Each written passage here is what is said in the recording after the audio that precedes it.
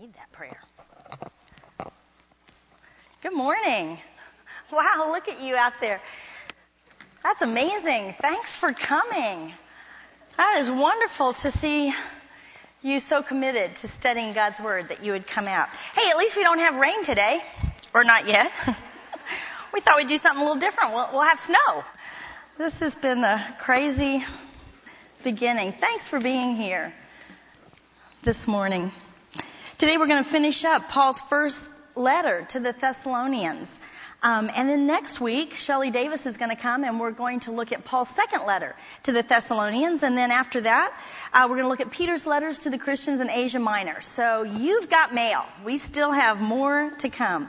And I hope that you have enjoyed this first letter to the Thessalonians as much as I have. What a great letter of encouragement filled with instructions. I have Life's Little Instruction Book. My son picked this up the other day when he was at my house. It stays on the end table. It's been there for years, and he picked it up and looked at it. And it's kind of a funny little book. A dad wrote it for his son that was going off to college. And this is volume 2, because he had so many instructions that he had to write another book, which is pretty funny. Some of them are pretty, kind of no-brainers. You wonder why he felt like he needed to put it in here, like instruction 839, never grab at a falling knife. I'm glad he felt like he had to tell that to his son. Here's one that needs a little more explanation. Don't outlive your money. We could hear a little bit more about how that works. And then some of them are just good common sense. Accept a breath mint if someone offers you one. I try to do that. I like this one. Be as friendly to the janitor as you are to the chairman of the board. That's good. Never buy anything electrical at a flea market. That's good too. And then my very favorite, I don't know if I can find it in here. Let's see, 755. It says, use a favorite picture of a loved one as a bookmark. That's really cool. You might want to try that. That's Life's Little Instruction Book, but today we're going to look at Paul's list of instructions. Now, I don't know that he wrote that for us to live a happy life. I think what he was more interested in was that we live a godly life, a pure life, a life that pleases God, a holy life. Those are all titles that I had thought of using for this lesson today as I read and studied these verses. And then I realized what I think Paul is really saying is that we need to live life holy. Not H-O-L-Y, but W-H-O-L-L-Y. Holy. Wholly focused on God. Wholly devoted and loving God. Our whole mind and our whole heart turned towards God. We don't want to be divided in our thoughts and our actions. It reminded me of that verse in Psalm 86:11 that we studied last semester. It's on your verse sheet. It says, teach me your way, O Lord, and I will walk in your truth. Give me an undivided heart that I may fear your name. We want to be wholly focused on God. And that's what this lesson is about today. And it's really about sanctification. And that's a big theological word, kind of a religious word, a church word that we don't really see out in the marketplace. I can't think of one time in all the years I've been a nurse at JPS that I've ever heard anyone talking about sanctification. And yet, its meaning is very important to us. I also think that the meaning can be confusing to us. And so my prayer for weeks has been that this lesson would be clear and that most importantly, it would encourage you. So we're going to talk about sanctification. A simple definition, it means set apart for holy living to be used by God. Set apart for holy use by God. Set apart for holy use by God. We're set apart by God and we're used by God. Now, you know when we believe in Jesus, when we accept Him as our Savior, we are made right with God. We are sanctified. We are set apart for holy use. So there's 3 ways you can look at sanctification. And the first is this way, positionally. We are in Christ. Our position is in Christ. We have been made holy through the blood of Christ that He shed on the cross. And when God looks at us through the blood of Christ, He sees us holy and blameless, sanctified. We see that in Hebrews 10:10. And by that will, we have been made holy through the sacrifice of the body of Jesus Christ once for all. And yet we know that we still do things that are unholy. We make mistakes. We're not perfect. But we're told to live pleasing God more and more.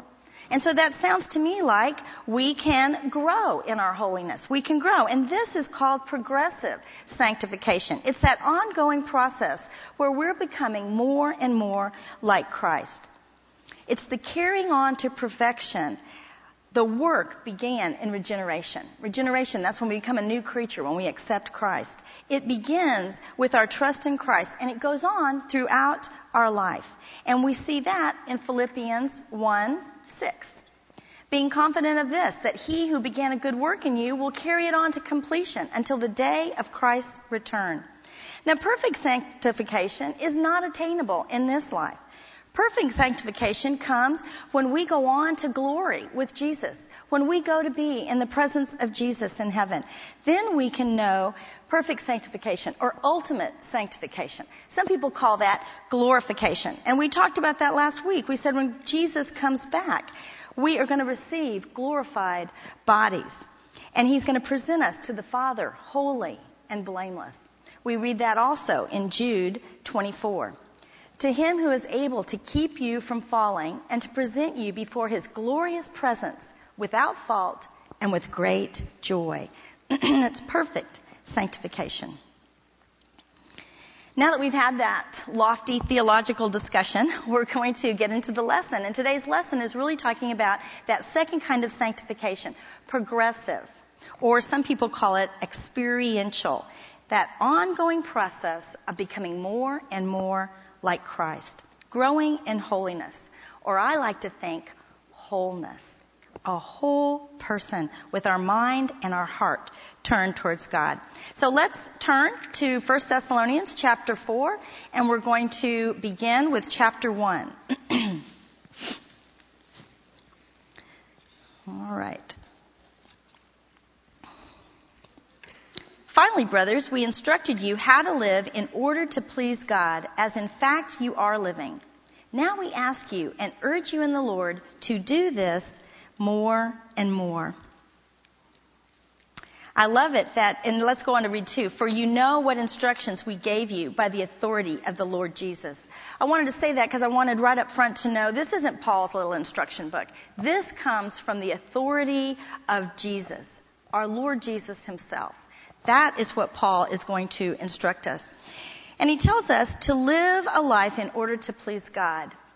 That word there for live in the Greek is peripateo, and it literally means to walk. But it has the connotation of living life. And it's a favorite word of Paul's. We see it throughout his letters, and we use it as Christians too. We talk about our spiritual walk or our Christian walk, our walk with Christ. We use that metaphor a lot. Walk is a metaphorical way of describing our moral conduct. And Paul uses it here to encourage the Thessalonian believers in their spiritual development. And he says their motivation to correct living is to please God. We love God, and so we want to please God. My husband and I have the privilege of being marriage mentors for young people at Christ Chapel that are going to get married, and it's a great and fun thing because there's nothing better than seeing young people in love. It's refreshing and it's fun, and you really see in those people how they want to please that person they love, especially in light of the Super Bowl last week. It was interesting, this little young gal, she could have cared less about football, but all of a sudden she was all about going to that Super Bowl game with Super Bowl game party to watch it with this guy that she was in love with. She wanted to please him because she loved him. We want to please those people that we love. We love God, and so we want to live to please him. Let's look at verse 3. It is God's will that you should be sanctified, that you should avoid sexual immorality. So right here, Paul uses the word sanctified, meaning holiness, meaning set apart. Just like in the Old Testament, as the Israelites, God's chosen people were set apart from the other nations. They were to follow God's laws. They were to be holy people. They had this ongoing relationship with the living God. They obeyed God and loved God, and God blessed them. And as other people saw this nation Israel loving God and having a relationship with Him, then they too would come and follow after God. That was the plan. That was God's plan. We studied that when we looked at Deuteronomy last year. That's what Deuteronomy was all about.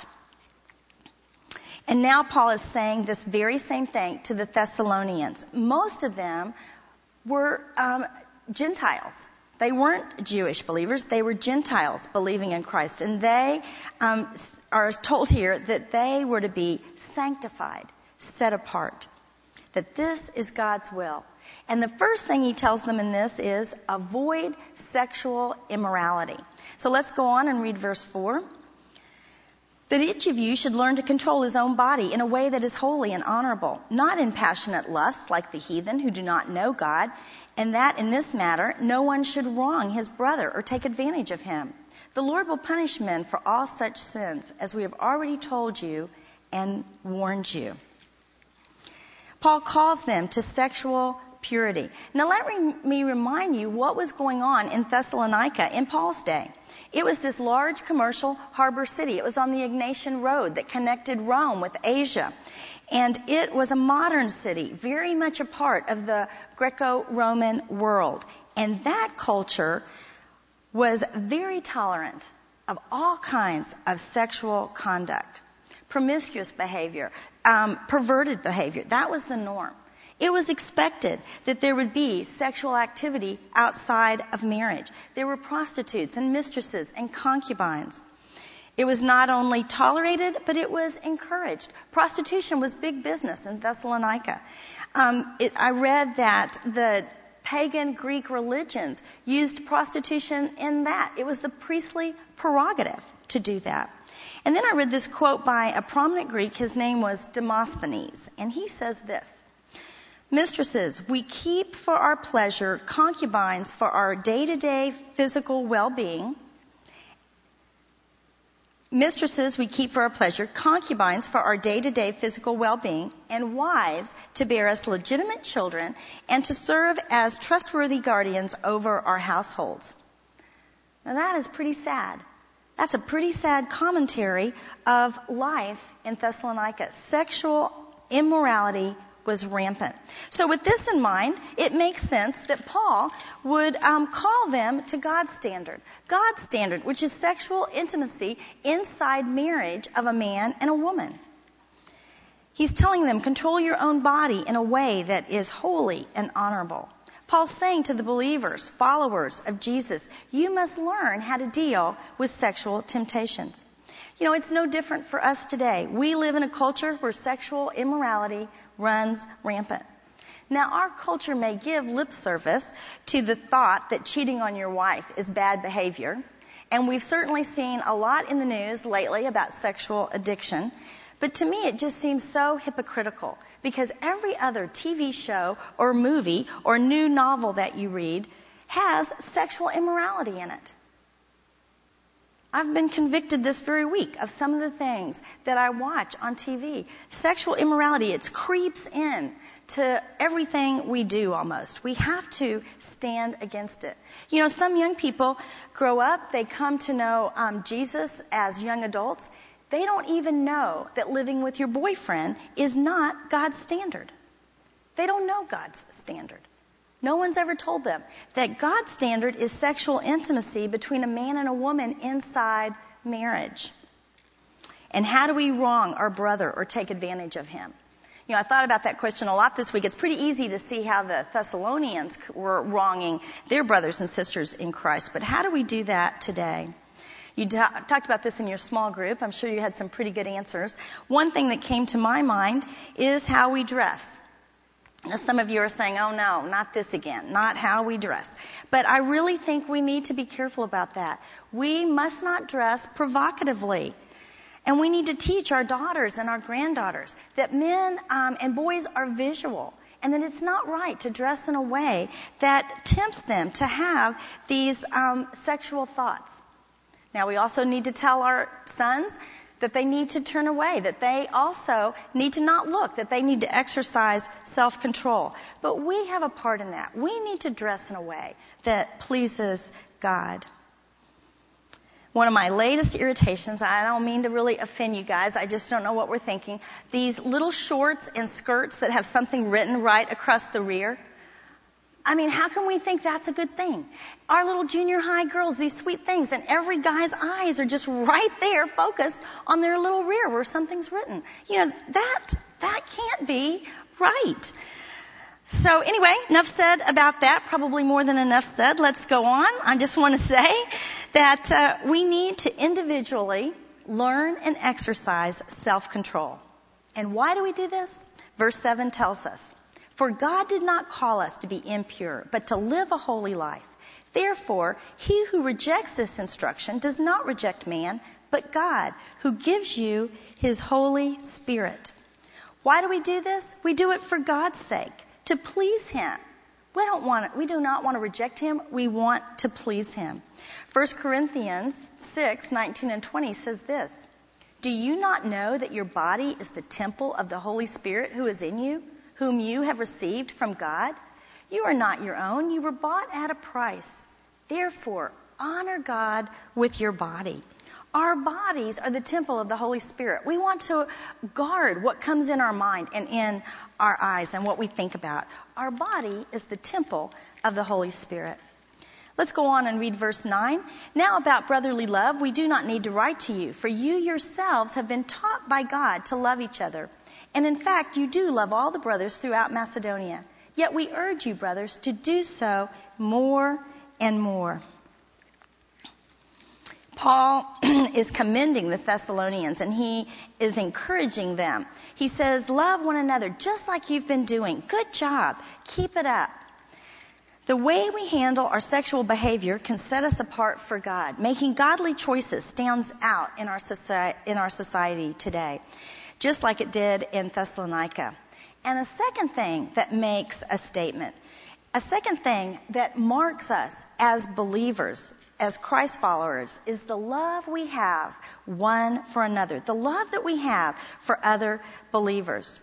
Now, there's nothing the unbelieving world jumps on faster than sexual sins in a Christian leader, or, secondly, discord among Christians.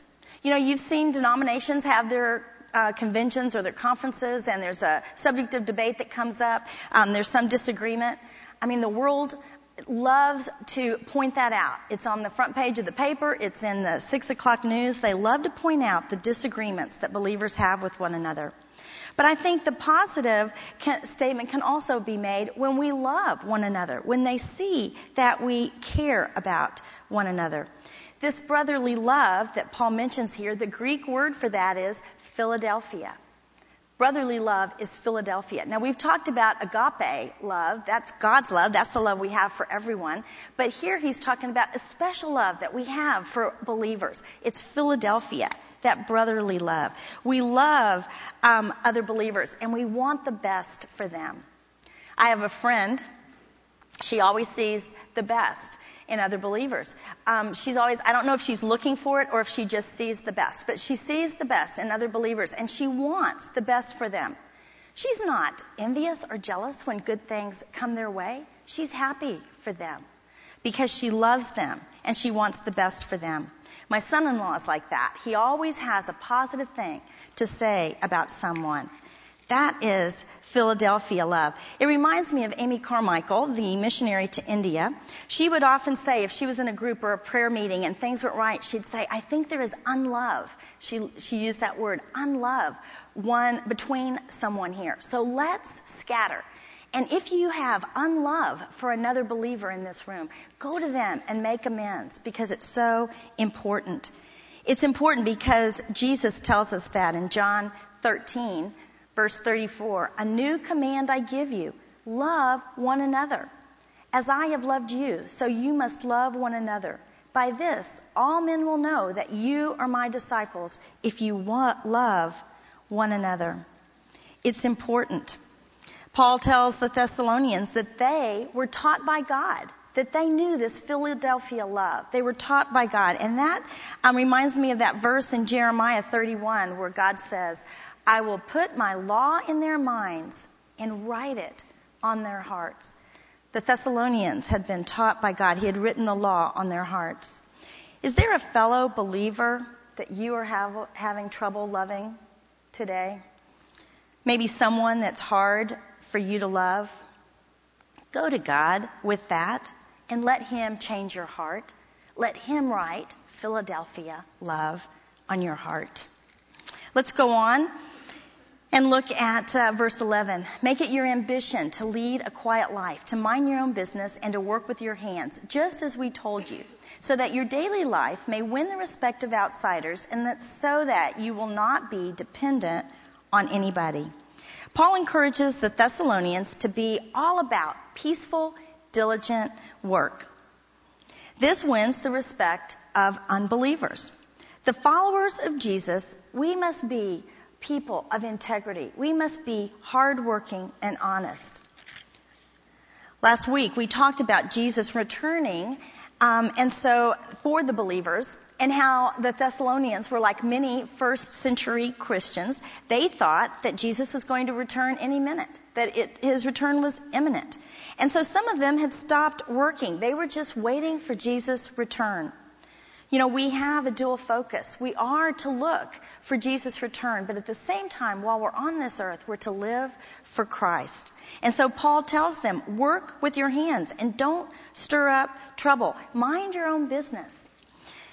I'm sure some of you have heard, like I did growing up, that little phrase, idle hands are the devil's workshop. How many people had somebody say that to you growing up? Yeah. Especially when you're young, you want to play idle hands are the devil's workshop. Well, I looked to see where they were getting that in the Bible, and it could have come maybe from 1 Timothy 5:13, because this is what Paul says to Timothy. They get into the habit of being idle and going about from house to house. And not only do they become idlers, but also gossips and busybodies, saying things they ought not to. Now, he's talking about Christian women when he's saying this. And I think that it's a good teaching. Sometimes when we are idle, we do become busybodies and gossips. And Paul says it like this, mind your own business. Now, that's almost a joke, that verse in our house, because my husband Scott takes it very seriously. This is one of the things he loves to say, mind your own business. And so over the 35 years of marriage, he has had to say this to me countless times. I don't know why I keep doing it, but I keep coming to him and I'll say, Scott, what do you think I should do? So-and-so is da-da-da, and I think I should, and he's like, and now we've just shortened it, MYOB. MYOB. And I'm like, and I walk away. And then I'll do it again. I'll say, Scott, I just talked to so-and-so, and they're thinking, and I think I should. MYOB. I mean, he doesn't even listen until I get to the end of it anymore. It's just MYOB. You know, I laugh about that, but I'm grateful to God for Scott's discernment, because the Holy Spirit works to sanctify me through my husband. Next time you're thinking about getting involved in someone's life or business, maybe you need to ask God, do I need to mind my own business? Okay, let's go on now and look at chapter 5, verse 12. We're going to look at a few more instructions. Paul so far has instructed the Thessalonians on 3 categories: sexual purity, brotherly love, and orderly living. 3 ways that their whole life reflects their whole devotion to God. 3 ways that we are set apart for God. Then Paul ends his letter with a few more instructions beginning in verse 12. Now we ask you, brothers, to respect those who work hard among you, who are over you in the Lord, and who admonish you. Hold them in the highest regard in love because of their work. Live in peace with each other. Paul's saying here, respect your spiritual leaders and live in peace. Now let's think back to this young church in Thessalonica, this body of believers. Paul was there maybe 3 weeks, maybe up to 2 months. He wasn't there a very long time. And in that time, all these believers came to know the Lord at about the same time. And yet, there's spiritual leaders among them. It's possible that Paul picked out these spiritual leaders, and also, even more probable, it was done according to the gifts of the Spirit. Because we know when we become believers, God gives us spiritual gifts, and He gives us different spiritual gifts. As believers, we are all on the same level with each other, but we are not all given the same gift. We're given different spiritual gifts. And we use our spiritual gifts to serve the Lord and to build up the body of believers. Some are given the gift of teaching. Some are given the gift of administration. These are leaders. Others have the gift of encouragement or giving or mercy or faith. All the gifts are important. One is not better than the other. They're all important, and they all work together to serve the Lord. The phrase here that says, who are over you, is a verb that's used for informal leadership. And the word admonish means to correct while not provoking or embittering. Now, I like that. I just want to say that again because I think it's a good thing for us to know. To admonish means to correct while not provoking or embittering. But for me, the most important phrase in it is in the Lord. In the Lord. This is spiritual leadership and authority. And we are to hold them with high regard and love because of their work. Dr. Walvoord says that when we recognize God is using a man, it is in the end a recognition of God and His sovereign choice of divine grace and gifts, and not of the man himself. Does that make sense to you? We respect our spiritual leaders because we are recognizing God. We're recognizing God's choice and recognizing God's gifts, recognizing how God is enabling someone to do their work. We don't esteem the man. We esteem the work that he is doing, that God is enabling him to do. And Paul calls them to live in peace with each other. So you can imagine what's happening. It's what's happened in our world today sometimes. We all want to be leaders. There's certain leaders, and someone else is probably thinking, hey, I want to be a leader. Why do you get to be the leader? But the truth is, we're not all good leaders. Some of us don't need to be leading. We don't need to be. We need to be followers. We need to be living in peace with one another, following those that are called to be the leaders. Think of some ways that you can love and encourage your spiritual leaders. Let's go on and look at verse 14, and it says, and we urge you, brothers, warn those who are idle, encourage the timid, help the weak. Be patient with everyone. Make sure that nobody pays back wrong for wrong, but always try to be kind to each other and to everyone else. I have on your outline, be thoughtful in your relationships. And what I mean by that is to be attentive and discerning of the needs of other people. You know, the needs of people are different, and we need to be discerning when we look at people to see what their needs are. You know, we're not all the same. We're not all in the same place. We're not all thinking the same. Sometimes it's hard for me because I sort of tend to think everybody's thinking like I am. But the truth is, people aren't thinking like I am. Usually they're thinking different from me. I need to be discerning as I talk with people and as I see what their needs are. And Paul mentions a few of those here. He talks about the unruly, or what's the word that he uses here? The idle. Some translations say unruly. And it says they need to be warned. They're the ones that are a little bit out of line. But let me say to you, after years of experience, not everybody is going to listen to you.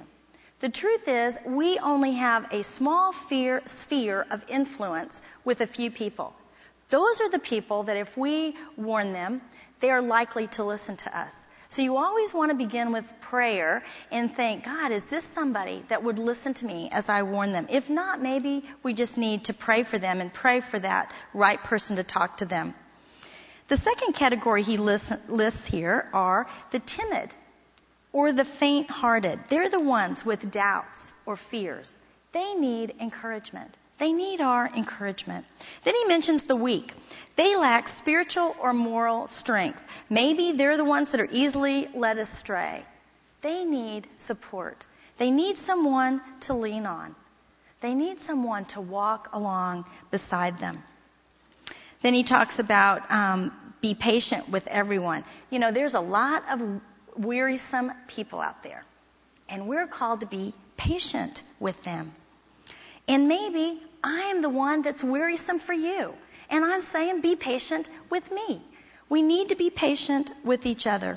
And then lastly, he says, don't try to get even. Don't repay evil with evil. Instead, be kind to everyone. Okay, now let's think about what's going on here. You know, he's saying be kind in the face of unkindness, but we remember that the Christians in Thessalonica were being persecuted. They were being physically mistreated. They were being thrown into jail. Some of them were being killed. Pretty hard to be kind in that situation. Others were discouraged because Jesus hadn't returned yet. They were thinking he was coming, but he hadn't come yet. So they were beginning to doubt or to, have worries or fears. All kinds of situations and stressors were on these first Christians, causing them to be idle or timid and fearful or spiritually weak and discouraged or wearisome or unkind. We need to be aware of each other's needs today. Because just like them, we have all kinds of stressors and situations in our lives that cause us to act in different ways. So we need to be aware of each other's needs and to act accordingly in love. And sometimes, maybe oftentimes, we're in one of those categories. And we need fellow believers to lift us up, to walk alongside us, and to encourage us. It takes prayer and sensitivity to the Holy Spirit. He will lead us. This is wholly loving others as we wholly love God. And then look at verse 16. Be joyful always. Pray continually. Give thanks in all circumstances. For this is God's will for you in Christ Jesus. Now, here we are looking at our attitude. It's our spirit being wholly aligned with God. Brother Lawrence called it practicing the presence of God. When you have your face, always turn towards God. Having your face turned towards God enables us to be joyful always. What does that mean? Be joyful always. You know, I think that it's the opposite of complaining always. And it's pretty easy to see that in your own life. Just listen to what you say on a routine basis. You know, I was thinking of myself, I'm pretty joyful. And then I listened one day and I'm complaining about the weather. I'm complaining about the construction that's going on down my street that's been going on for a year. I'm complaining about this and that. And I thought, whoa, I'm not very joyful. I'm complaining. That's the opposite of rejoicing always. When you're rejoicing always, it shows that you're leaning back into Jesus. You're trusting Him in all the things that are going on around you. You're facing wholly towards Him so you can rejoice. You can rejoice in the midst of any circumstance because you have the joy of God's presence with you. And then Paul says, pray continually.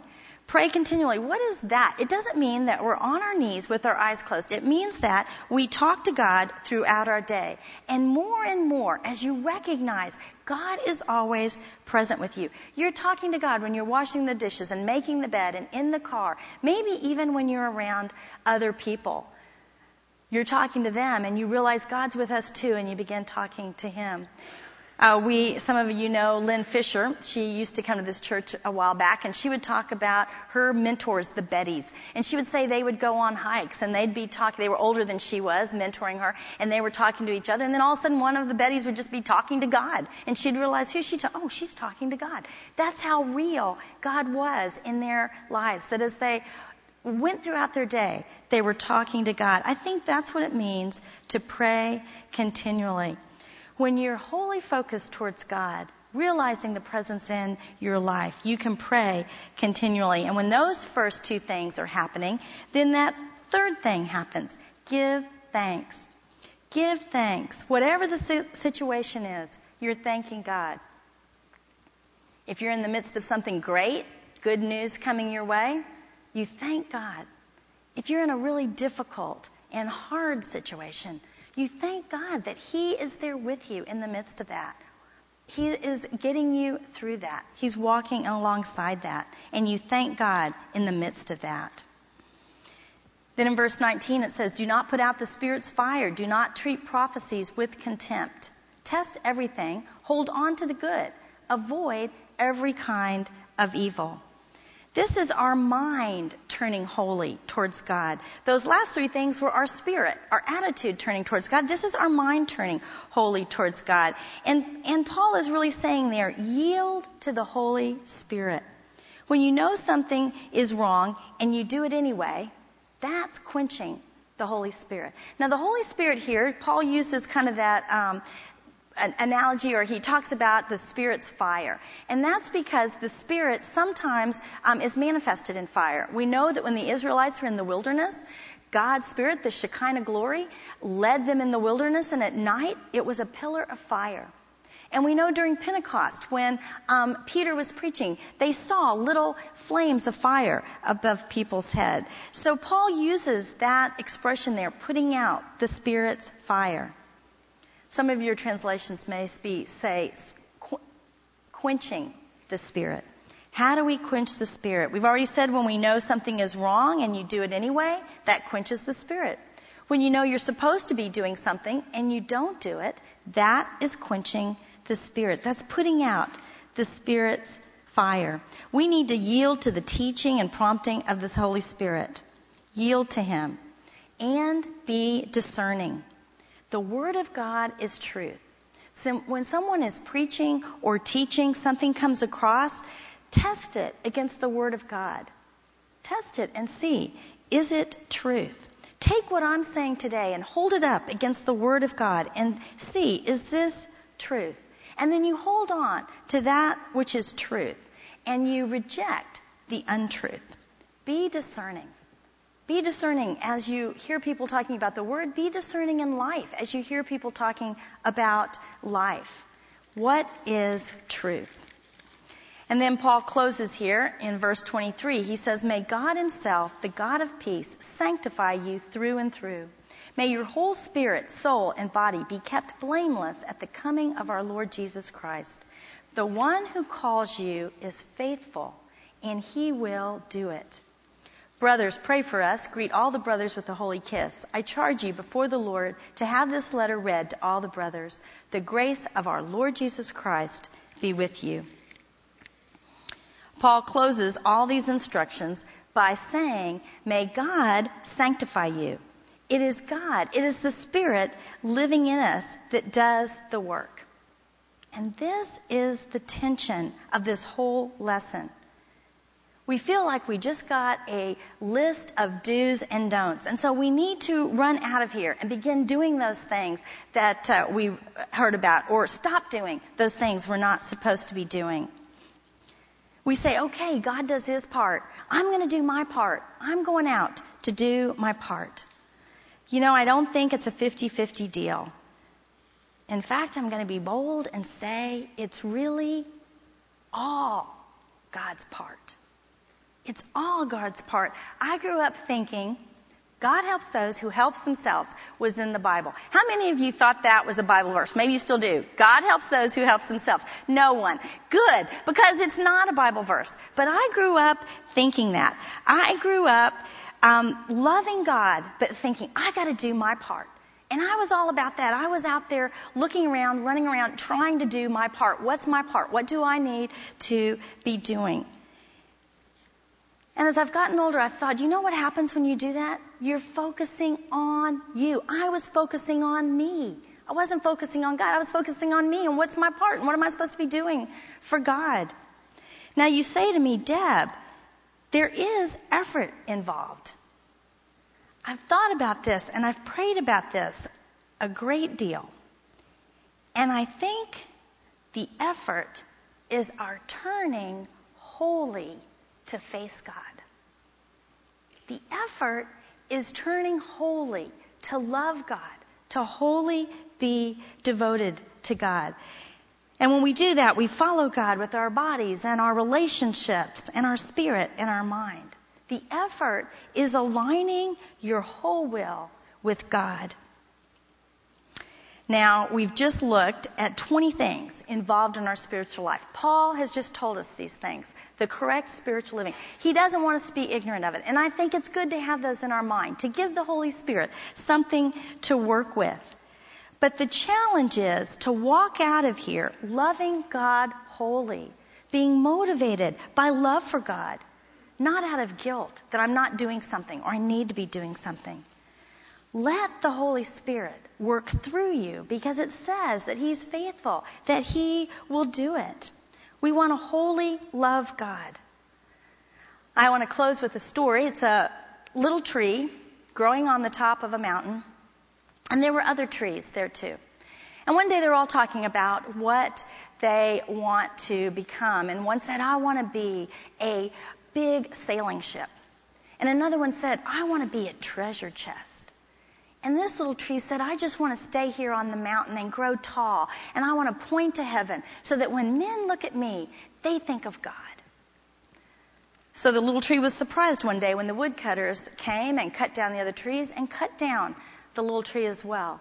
And he was even more surprised and confused when he was thrown on the back of a wood pile. Many days passed and many nights passed, and the little tree almost forgot his dream. Until one Friday morning, he was startled as his beams were yanked from the woodpile, and he flinched as he was carried through a jeering, angry crowd. And he shuddered as soldiers nailed a man to him. He thought it was ugly and hard and horrible. But on Sunday morning, when the sun rose and the earth trembled with joy beneath him, the little tree knew that God's love had changed everything. And he smiled as he realized that from then on, when men looked at him, they would think of God. Let's wholly love God and let Him do the work in us, because it tells us the one who calls you is faithful and He will do it. Let's pray. Heavenly Father, You are a mighty God, a loving God. Father, You set us apart and You sanctify us. You love us so much, Father. I pray that each of us here would be able to grasp that love. Father, that we would wholly love You in turn. Father, that You would work in us to make us more and more like Christ. We ask You that in the name of Jesus. Amen. Thanks, Deb. Great job. Jane Thomas wanted me to tell everyone that you get extra credit